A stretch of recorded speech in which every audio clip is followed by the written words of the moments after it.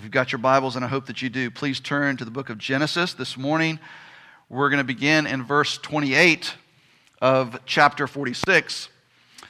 When we left off from Jacob last Sunday, he had just discovered that his son, whom he had presumed to be dead, he had not seen in over 20 years. And he thought him to be dead, devoured by animals. That his son is yet alive. And he's down in Egypt. And by God's sovereignty, he has been ascended to the place of vizier in Egypt, the second in command in all of Egypt. And that as a result of this, it was God's provision to rescue Jacob's family and invite him to come down, all his family, and to leave the land of Canaan, the land of promise, which was a challenge for him, and enter into Egypt to be rescued from the famine that was going on, this global, worldwide famine that was occurring. And so that's where we left off. They had just entered into Egypt, and that's where we're going to pick up our story this morning. We're going to start in verse 28 of chapter 46 and read through about halfway of chapter 47. So I'm going to read all of this, and then we're going to walk through it and seek to make some observations and applications from it. So church, let our souls hear from God's word this morning.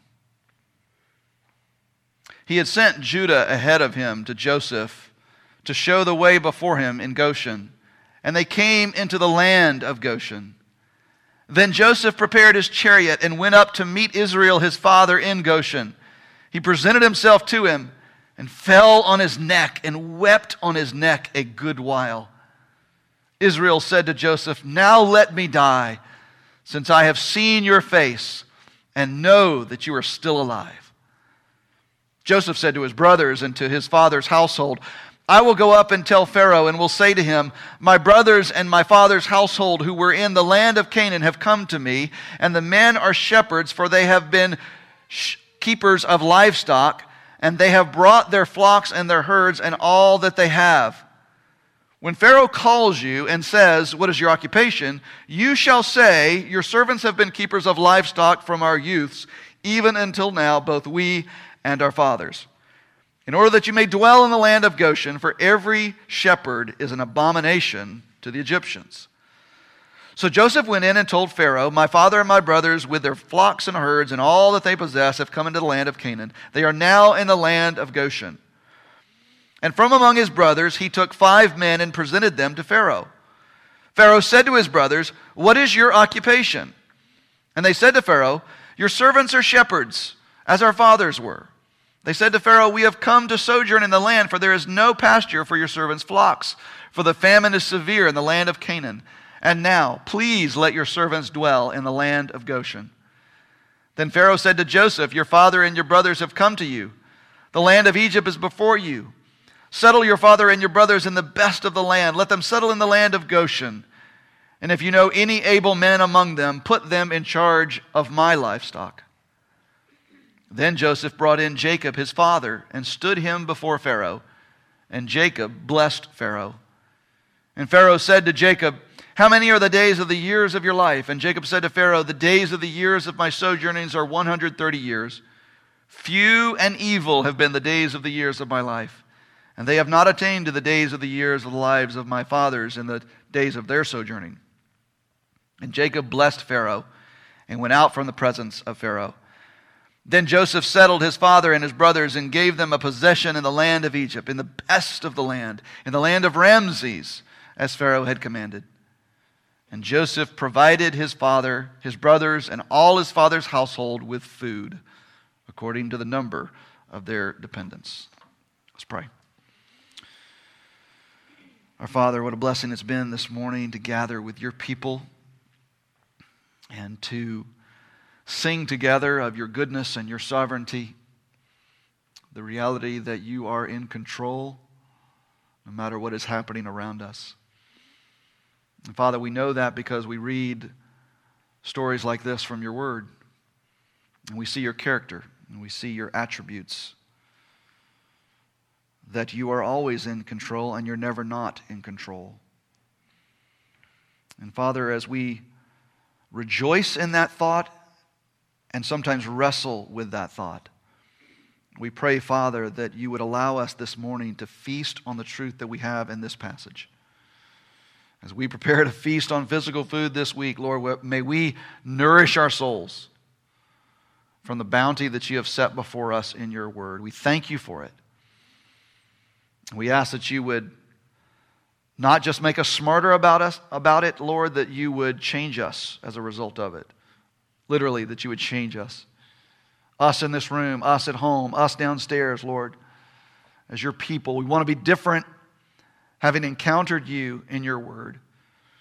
So do your work right now, even as we begin to unpack this story. We pray this in Jesus' name. Amen. So we can divide this passage again into three sections. That's not always the case. It just happens to be lately that there's three sections to this passage. The first, we're really just going to look at the first three verses, which is this tender reunion between father and son. And then the closing verses of chapter 46, bridging into chapter 47, we're going to see Jacob preparing his brothers to meet with Pharaoh, and Pharaoh meeting with his brothers, and that the result of that is that they are given the best of the land of Egypt, the land of Goshen. And then in the final section, the verses 7 through 12 of chapter 47, we're going to see Jacob brought before Pharaoh, and this ironic scene of Jacob, the patriarch of the Israelites, blessing Pharaoh, the leader of the enemy of Israel. So let's look at each of these sections one at a time, and just a few observations that I want us to note from that, and then hopefully draw out some application to our lives as well. There's a couple of things I want us to notice in this first section, where we see Jacob finally being reunited with his long-lost son, Joseph. First, and just in the opening line there, we see that Moses says he sent Judah ahead of him into the land. He sent Judah ahead. Now, honestly, I don't know who that pronoun is referring to. Whether it's referring to Jacob, a lot of scholars think he's referring to Jacob, or whether that's the Lord. Ultimately, it is the Lord, because we know that the Lord is in control, right? He's orchestrating this whole thing. But this is a foreshadowing of the Lion of the tribe of Judah. Moses tells us that Judah is sent ahead of the family. This is a foreshadowing of the role that Judah will have in Jacob's family. And as the news of Israel, as the story of Israel continues even into the book of Exodus, we will see more and more the critical role that the tribe of Judah plays. First, we see this when the kingdom of Israel is divided years later, hundreds of years later, after the sons of Solomon do a terrible job leading the nation is divided into a northern kingdom and a southern kingdom. The southern kingdom being much more faithful to Yahweh and much more concerned about preserving the purity of worship of Yahweh. That southern kingdom is comprised of the tribe of Judah and the tribe of Benjamin, the youngest. But then, of course, most importantly, what comes out of Judah is the Redeemer, the promised Messiah. And he is referred to as the Lion of the tribe of Judah. And we'll see in a couple of chapters, in chapter 49, as Jacob is dying, he's blessing his sons. And he looks at Judah and he says, "From you will come a lion." And he's referring to Jesus. And so the mention of Judah here being sent ahead of them is a foreshadowing of Christ. It's reminding us of what's really happening here in this story. That just as Judah is sent ahead to prepare the land of Goshen for Jacob's family, so Jesus was sent ahead to redeem a people, sinners like you and I, back to himself. And then he was sent back to heaven, and one day he will be sent back down here to prepare his kingdom for all of eternity for those whom he has redeemed. And so let us not forget what is really going on here. Even though we're looking at families and individuals and how he reconciles and reunites, above and beyond all of this, God is working out his plan of redemption, which includes you and I sitting here today. That is the overarching why of this entire story that we find in Genesis. But then most importantly, what we see in these opening 3 verses is the embrace of a father and his son. The embrace of Jacob and Joseph finally reunited. This tender scene where father and son embrace. And we're told that Joseph falls on his father's neck and he weeps. The word picture that we're to have from that phrase is that Joseph's kind of holding things together until he sees his father. And then when he sees his father, he just lets it all go. And there's no more any attempt to remain unemotional and gentlemanly. Instead, he just falls on his father's neck and he weeps. What a blessing for both of these men. For a father to be reunited to his son whom he had lost and had presumed to be dead, hadn't seen him for over 22 years. And thought he never would. And a son reunited to his father. And Joseph never thought he would see his dad again. And yet here they are, embracing. And their reunion, their embrace is characterized by a complete lack of concern for decorum, right? They just fall on one another's neck. Their embrace, their reunion is characterized by an unmitigated display of emotion. They weep on one another's neck. And their embrace, likewise, is characterized as unhurried and lengthy. He says he falls on his neck and weeps on his neck for a good while. And fathers, can I parenthetically just encourage you to embrace your sons and daughters like this? And to be the kind of man whom your sons and daughters will one day want to be embraced like that. Now, I know I may have just made the naughty list for some of our teenagers in here because Dad's going to actually do this. He's going to embrace you in this way. But you know you like it. And you know what? If your only application to this passage, dads, is to hug your kids and let them know unreservedly that you love them. And embrace them in a way that displays no holds barred. That is not concerned for decorum and is willing to express itself emotionally and is unhurried and lengthy. If that's your only application to this text, then God would have borne fruit from His Word this morning. But I think all of us, as we look at this and we see this father and this son being reunited, we recall Luke chapter 15, another son who had been lost for a time. And then God had brought him to his senses. And we have that scene of the father of the prodigal who runs to embrace his son. And he calls for the killing of the fattened calf. And he calls for a feast and a celebration because what was lost has now been found. And we realize that we are that prodigal. And we long for that embrace again with our Father that is unreserved and lacks a concern for decorum. It is unhurried and lengthy. God, may you do that. So Jacob is reunited with his son Joseph. And then Joseph prepares his family to meet with Pharaoh. That leads to the second section that we look at in this morning's passage, where Pharaoh meets with his family. Now this section can be divided into 3 parts. First of all, Jacob preparing his brothers to meet with Pharaoh. He tells them exactly what Pharaoh's going to ask, and he tells them exactly how to respond.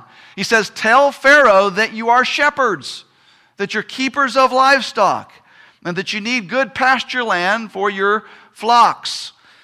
The second part of this section is the brothers actually meeting with Pharaoh, and turns out Pharaoh asks exactly what Joseph said, and his brothers dutifully respond to Pharaoh exactly as Joseph instructed them to respond.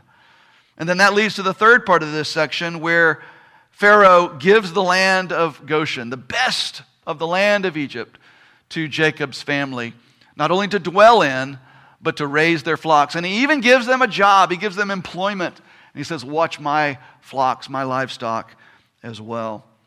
It's clear from this passage that Joseph knows not only that the land of Goshen is the best land for farming and for agriculture, but also that Joseph knows that if Pharaoh discovers that his brothers are lowly shepherds, that they are just keepers of livestock, then that will ensure that his family would be left alone isolated from the Egyptians in the land of Goshen.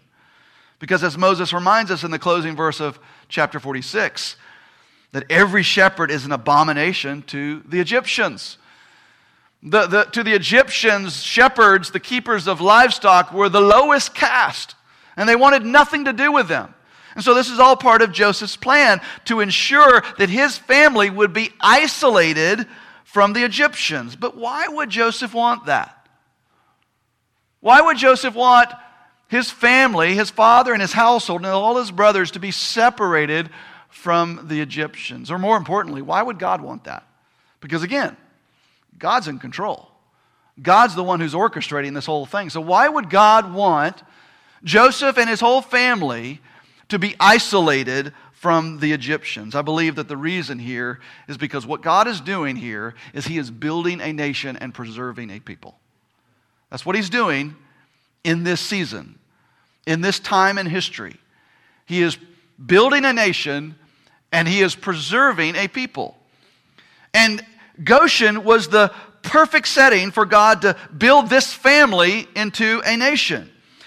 Here in Goshen, Israel's family would be able to thrive and flourish and multiply greatly without interference from the Egyptians, free and unhindered from Egyptian interference. But not only free from Egyptian interference, but also free from Egyptian influence.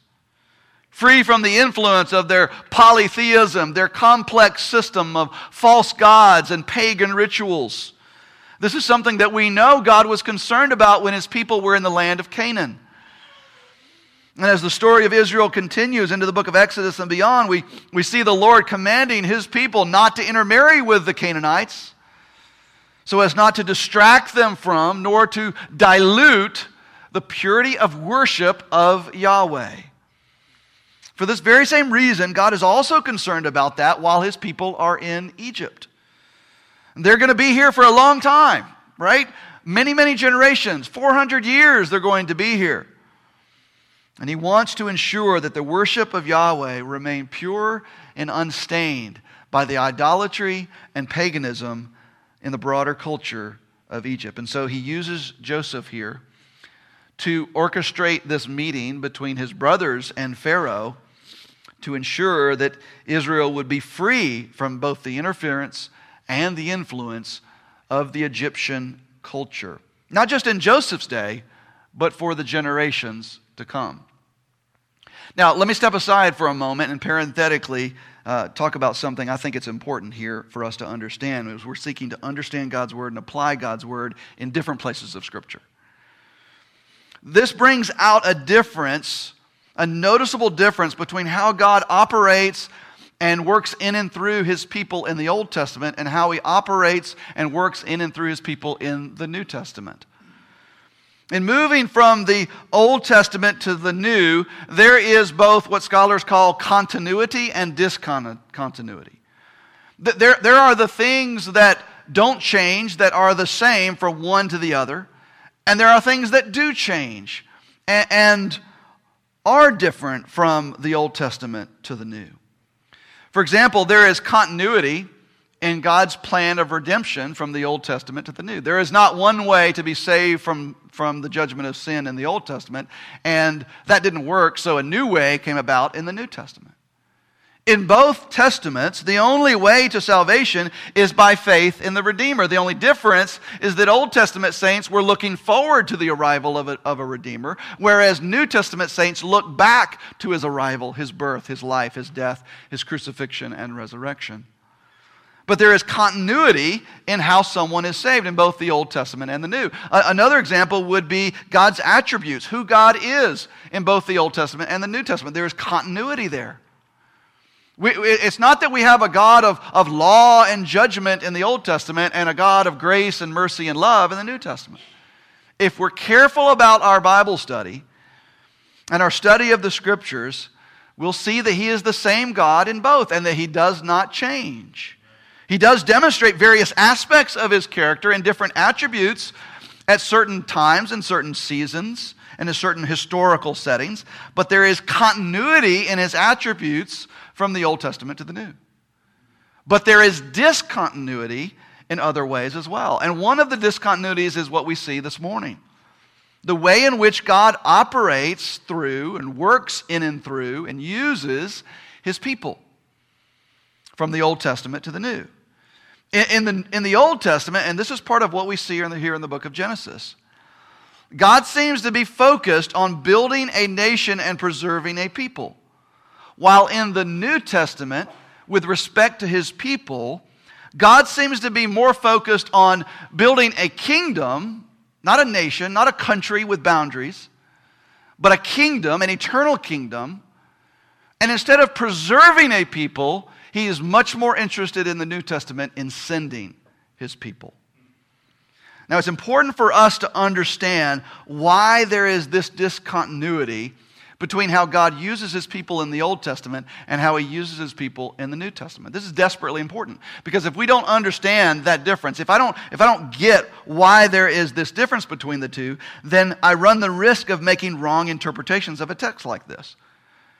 For example, if I don't understand the difference between how what God was trying to accomplish in and through his people in the Old Testament, then I might conclude from this text that God wants his people today to be isolated from the culture around it.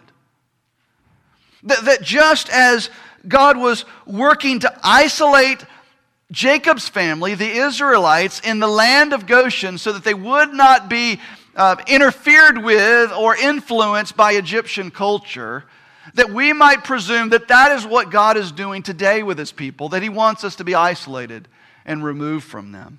That God's primary goal for his people, even today, is that they would be free from any interference and influence from the broader culture, so they need to be separated physically and isolated from them and removed from them. But church, don't we know that that is in direct contradiction to God's revealed will for his people in this age? Jesus in fact, turn to John 17 just for a moment. John chapter 17.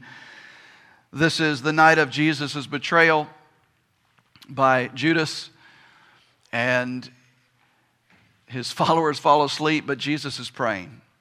It's called the high priestly prayer there in John chapter 17. And Jesus is praying for us. He's praying for you and I. He's praying for his disciples, his followers, which includes us. And what does he pray?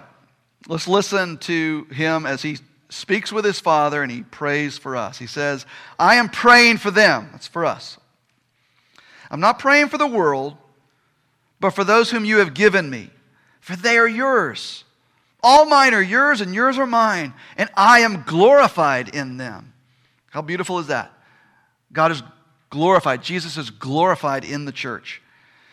He says, verse 11, I am no longer in the world, because he's leaving.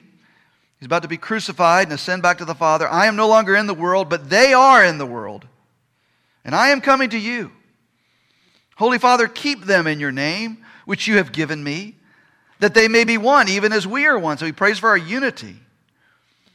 While I was with them, I kept them in your name, which you have given me. I've guarded them, and not one of them has been lost except the son of destruction, that the scripture might be fulfilled.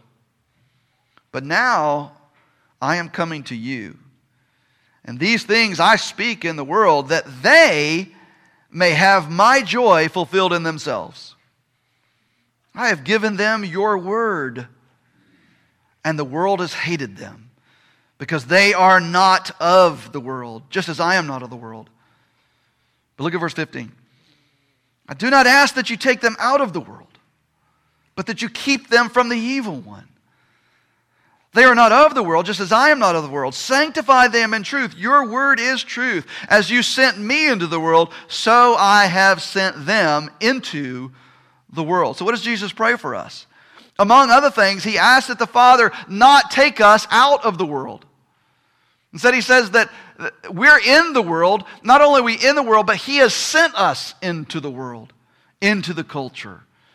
But as we are sent by Jesus into the world, he also prays that the Father would protect us from the evil one while we were in the world. So clearly, we cannot take what God was doing with his people in Joseph's day and blindly superimpose that on the church today. In Joseph's day, God was building a nation and preserving a people because it was through this people that he would bring the Redeemer, the rescuer, Jesus Christ, his Son, to rescue his people from judgment. And today, God is not building a nation, a country, but a kingdom, an eternal kingdom, a kingdom of priests. And he's not about the business of preserving a people today. He's about the business of sending his people with the gospel to the ends of the earth, because we've got a mission to accomplish. Before we leave this second section, I want us to notice again here how Joseph is set up here as God's means of providing for and protecting his family. Back in chapter 45, when Joseph finally revealed who he was, he revealed his identity to his brothers. It is I, Joseph, your brother. He reminded his brother, he told his brothers at that point, God sent me here ahead of you. He said it 3 times. You didn't send me here. God sent me here. He said, God sent me here to preserve a remnant for you on the earth. And when we looked at that, we noted that God's means of rescuing his people then was Joseph. And how that pointed us to Jesus Christ as our rescuer, our Redeemer, the one who saves his people today. But what we see in this morning's passage is that God was using Joseph not just as his means of saving his people and rescuing his people, but God was also using Joseph as his means of providing for and protecting his people in the land. We see here this morning it is Joseph who prepares his brothers to meet with Pharaoh. He tells them exactly what Pharaoh's going to ask. He tells them exactly how to respond. And then he goes to Pharaoh and he prepares Pharaoh to meet with his brothers. And then they have the meeting and they do exactly what Joseph said. In just a moment, we'll see that it is Joseph who brings his father before Pharaoh, and his father blesses Pharaoh. And then what happens as a result of this is that Pharaoh gives Jacob's family the best of the land, all the land of Goshen, to dwell in and to raise their flocks, and he gives them jobs. He gives them employment and says, watch over my livestock as well. And then in the final verse of our passage this morning, down in verse 12, you just look forward to that. Moses tells us that Joseph, not Pharaoh, not Jacob, not Judah, but Joseph provided his father, his brothers, and all his household with food according to the number of their dependents. And so God was sovereignly providing for and protecting his people in this, and his means of doing so was through Joseph.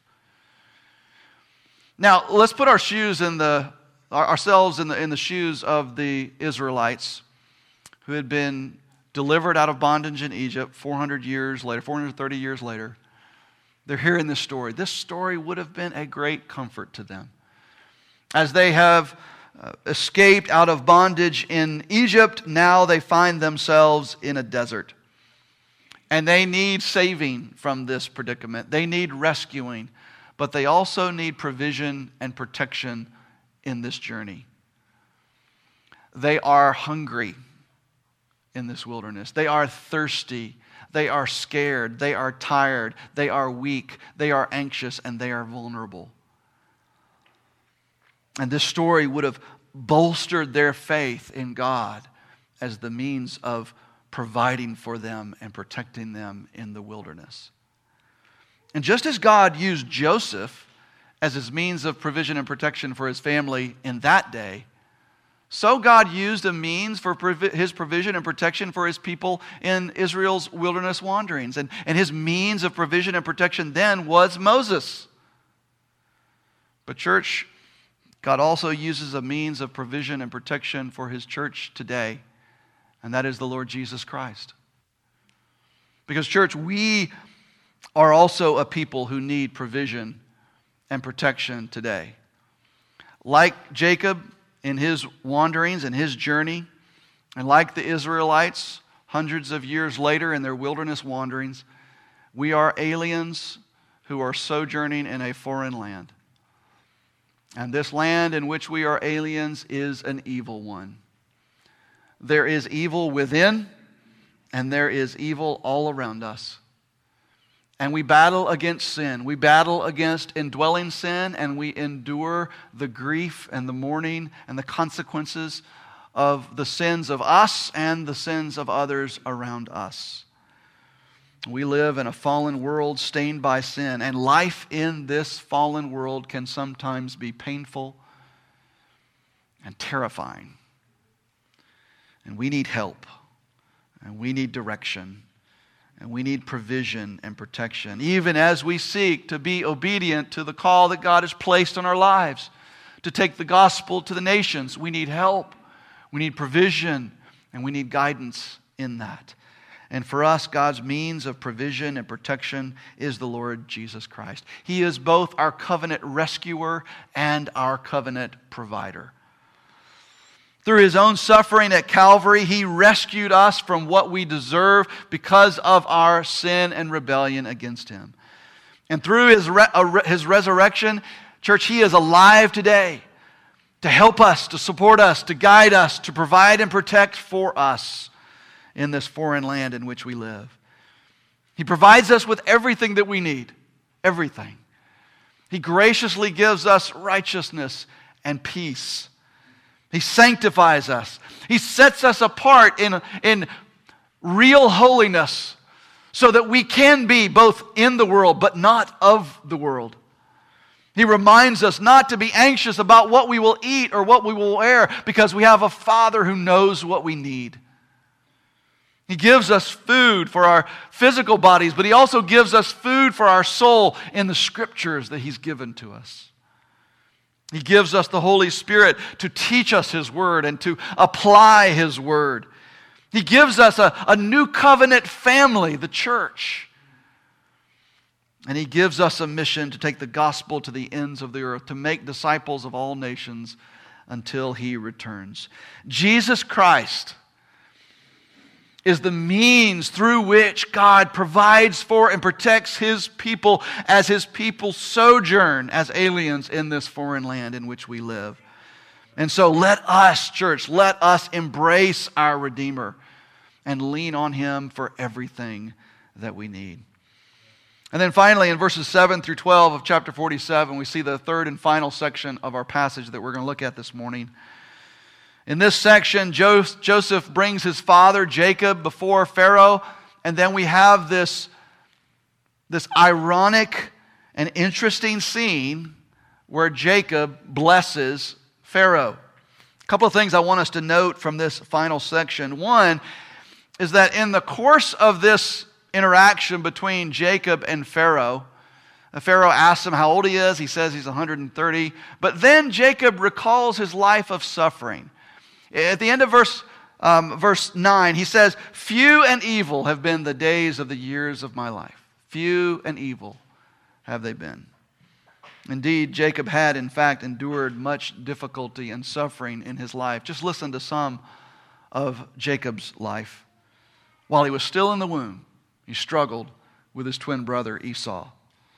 And he was hairy too, right? So it was extra hard.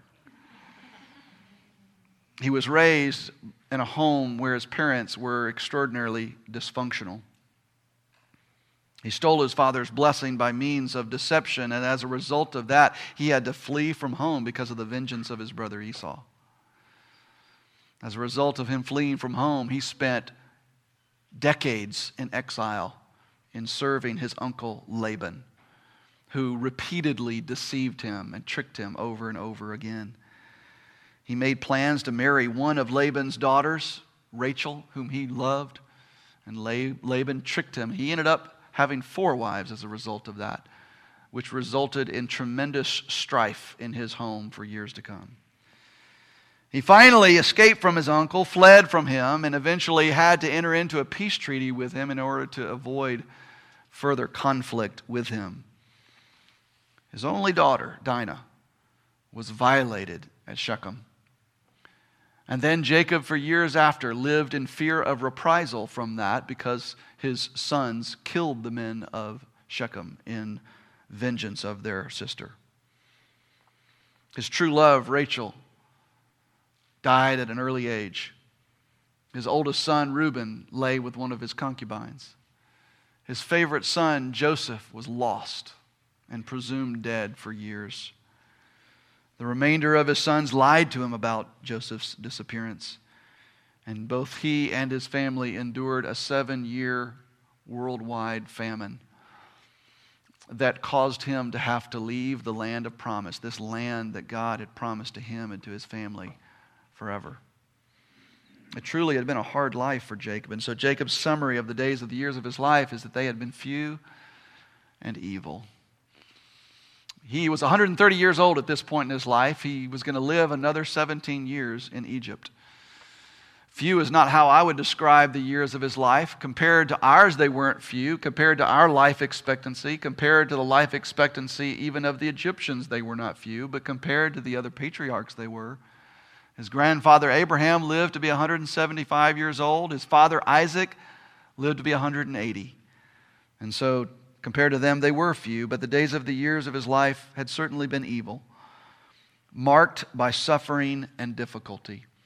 But as we have seen, church, nearly every week for the last several Sundays in walking through the story of the life of Joseph, God has been using suffering to accomplish His purposes. He's been using suffering in the life of Jacob, in the life of Joseph, in the life of his brothers to accomplish His plans for His people. Let us mark it, because God has us in this passage week upon week upon week for a reason. He wants us to understand and to get that He is sovereign, that He is in control no matter what's happening around us, and He is sovereign even over the suffering that we endure in our life. And He does that to accomplish His plans. We've talked about how His plans for you and I, for His people who are His by faith by grace through faith in Jesus. His plans for us include Him glorifying Himself in and through our lives, conforming us to the image of Jesus, to look more like His Son, and to see that we will, in fact, persevere in faith to the very end. And church, He's going to use betrayal and abandonment of family and friends. He's going to use pits and prisons. He's going to use famines and pharaohs and pretty much anything else that He needs to use in order to accomplish those ends. So again, Christian, no matter what is happening in the world around you, trust in the sovereignty of your Father. He's in control. And rest in the provision and protection that Jesus has provided for you, is providing for you, and will provide for you in the future, because it is enough. And then the final thing I want us to note from this last section is that Jacob blessed Pharaoh here. I wonder how Moses' original audience, the Israelites wandering in the desert 430 years later, would have responded and reacted to that news, seeing Jacob blessing Pharaoh. I think some of them probably would have responded in anger. What do you mean he's blessing Pharaoh? He's our enemy. Maybe some of them would have responded in shame. How could our ancestor be blessing the ancestor of our taskmaster, who killed so many of us and treated us so harshly? But I think a remnant of them, the remnant of true Israel among them, would have responded to this and seen hope in this. Because see, blessing in the ancient Near East, blessings always flowed downhill. The one who was more influential and had greater authority always blessed the ones who were less influential and had less importance. In fact, the writer of Hebrews, as he is recounting the story of Abraham and that priest-king Melchizedek that we read about in chapter 15, and where Melchizedek blessed Abraham, he said this in Hebrews 7 verse 7, "It is beyond dispute that the inferior is blessed by the superior." And so what we'd expect to happen here in this story is that Pharaoh, the king, would bless Jacob, the foreigner, the stranger, the alien who had come into his land. We would expect Pharaoh to bless Jacob, but instead it is Jacob who blesses Pharaoh. And this would have been a sign to the Israelites, a reminder to them, wandering the wilderness of Sinai 430 years later, that Egypt was always beneath them. That the offspring of the serpent, here referenced by or depicted in this story by the Egyptians and Pharaoh, that the offspring of the serpent would never overrun the offspring of the woman. But as we watch as we watch the patriarch here blessing Pharaoh, Jacob blessing Pharaoh, there is a deep irony here and a dark foreboding of very troubling times to come for this family. In less than 30 years, the people of Egypt and the new Pharaoh of Egypt will forget who Joseph is, and will forget what Joseph had done to save them from the famine. And they'll become fearful of the Israelites because they will thrive in Goshen, and they will multiply greatly in Goshen. And so they will determine to treat them harshly and to make them their slaves. And they will hold them in bondage for over 400 years. But here's the thing. God was in control of even that. At no time was He not in control. God was in control, and He was sovereign not only of the ascendancy of Joseph to the vizier of Egypt, and He was sovereign not only of rescuing his family out of the famine in the land of Canaan, but God was also sovereign over Israel's captivity. Turn back to Genesis chapter 15 to see this fleshed out. In Genesis chapter 15, right in the middle of this covenant-cutting ceremony where God is renewing His covenant promises to Abraham, the father of the people of Israel. He's renewing His promises, and he has this elaborate, formal covenant-cutting ceremony that he does with Abraham. And right in the middle of that, God speaks to him. And I want you to listen to what God says to Abraham at this point. Beginning in verse 12 of chapter 15, as the sun was going down, a deep sleep fell on Abram. And behold, dreadful and great darkness fell upon him. Then the Lord said to Abraham, know for certain that your offspring will be sojourners in a land that is not theirs, and will be servants. That word means slave. They will be slaves there, and they will be afflicted for 400 years. But I will bring judgment on the nation that they serve, and afterward they shall come out with great possessions. As for you, you shall go to your fathers in peace. You shall be buried in a good old age, and they shall come back here in the 4th generation, for the iniquity of the Amorites is not yet complete. So you see, church, God planned this whole thing. The whole thing, not just the pit, not just the prison, not just the famine, not just the dreams and all of that. But He also planned Israel's bondage in Egypt. Now why? Why would He do that? 2 reasons. One, we've already covered. He was building a nation and preserving a people through whom He would bring His Son, the Redeemer, the Rescuer, the Lord Jesus Christ, to save God's people from the sin and the judgment they deserve because of their sin. But secondly, He was preparing the land for the people. Not only was He preparing the people for the land, but He was preparing the land itself to receive back His people. Verse 16 of chapter 15 tells us that they, the Israelites, Abraham's offspring, shall come back here. Here is the promised land, Canaan, the land of Canaan, the land of promise. They shall come back here in the 4th generation, for the iniquity of the Amorites is not yet complete. The Amorites are the people of the land of Canaan. And in that day, they worshiped false gods. They were the neighbors of the patriarchs of Abraham, Isaac, and Jacob. And because of their worship of false gods, God told the patriarchs not to marry the women of the land, not to take wives from the Canaanites. But they had not yet fully given themselves over to their sin. But in time, they would. This is why God tells Abram here, the iniquity of the Amorites is not yet complete. But in the fourth generation, again, a generation is not how we define a generation today, thinking 25 to 30 years. There, a generation was how long you live, which is about 100 years. So a fourth generation would be 400 years.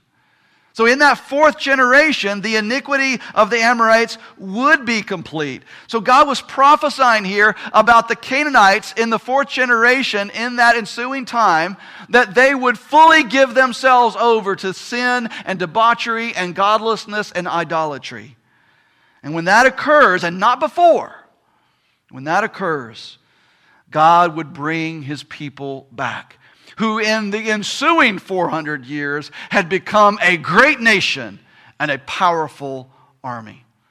That God would bring them back to the land and drive out the Amorites and the Canaanites as part of His judgment because their iniquity had been completed. And so back in Joseph's day, we see God sovereignly work to both build a nation and preserve a people, but we also see that what God is doing, He's preparing the land for His people. He's back in Canaan. He's not just in Egypt watching over His people. He's also still in Canaan in those 400 years, patiently waiting for the Amorites to complete their iniquity, to give themselves fully over to their sin and godlessness and idolatry. And in so doing, He was preparing the land for the people, and it would take another 400 years. So church, as we praise God for sovereignly rescuing the family of God, the people of God, and providing for them and protecting them, let us not forget that He also sovereignly placed them in bondage in Egypt for 400 years. We've said this before, but we would be well served by repeating it again, to never judge God's actions in a snapshot. The actions that God is taking in your life right now have their root in eternity past. And those actions are but a tiny portion of an eternal decree whose fulfillment is far, far in the future, probably well beyond your life and mine. And so when good things happen and you're rescued and there's blessing and there's provision, praise God for that, but don't judge what God is doing in a snapshot. And when there are hard times, and when there is difficulty, and when there is suffering, and when your life is filled with challenge, don't judge what God is doing in a snapshot. Instead, rest in His sovereign care and His sovereign provision and His sovereign protection and His sovereign love until He makes all things new. Let's pray.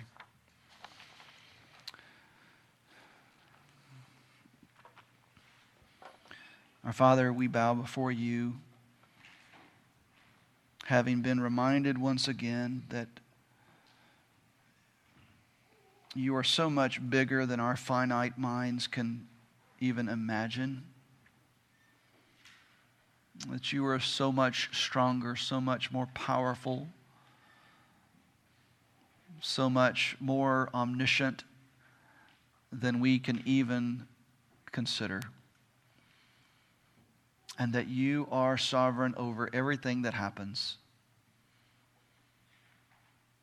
Father, I pray for those in this room, those within the sound of my voice, for whom that is a challenge because you're going through a hard time. And may the confidence of Jacob, the confidence of Joseph, the confidence of the people of Israel as they look back on this story reverberate in my brothers and sisters' hearts, that You're in control and that what You are doing is for the good of those who love You and called according to Your purpose and is for Your glory ultimately. Father, to the degree that we need to wrestle with that in order to believe it, Lord, may we wrestle with that and not give up on that.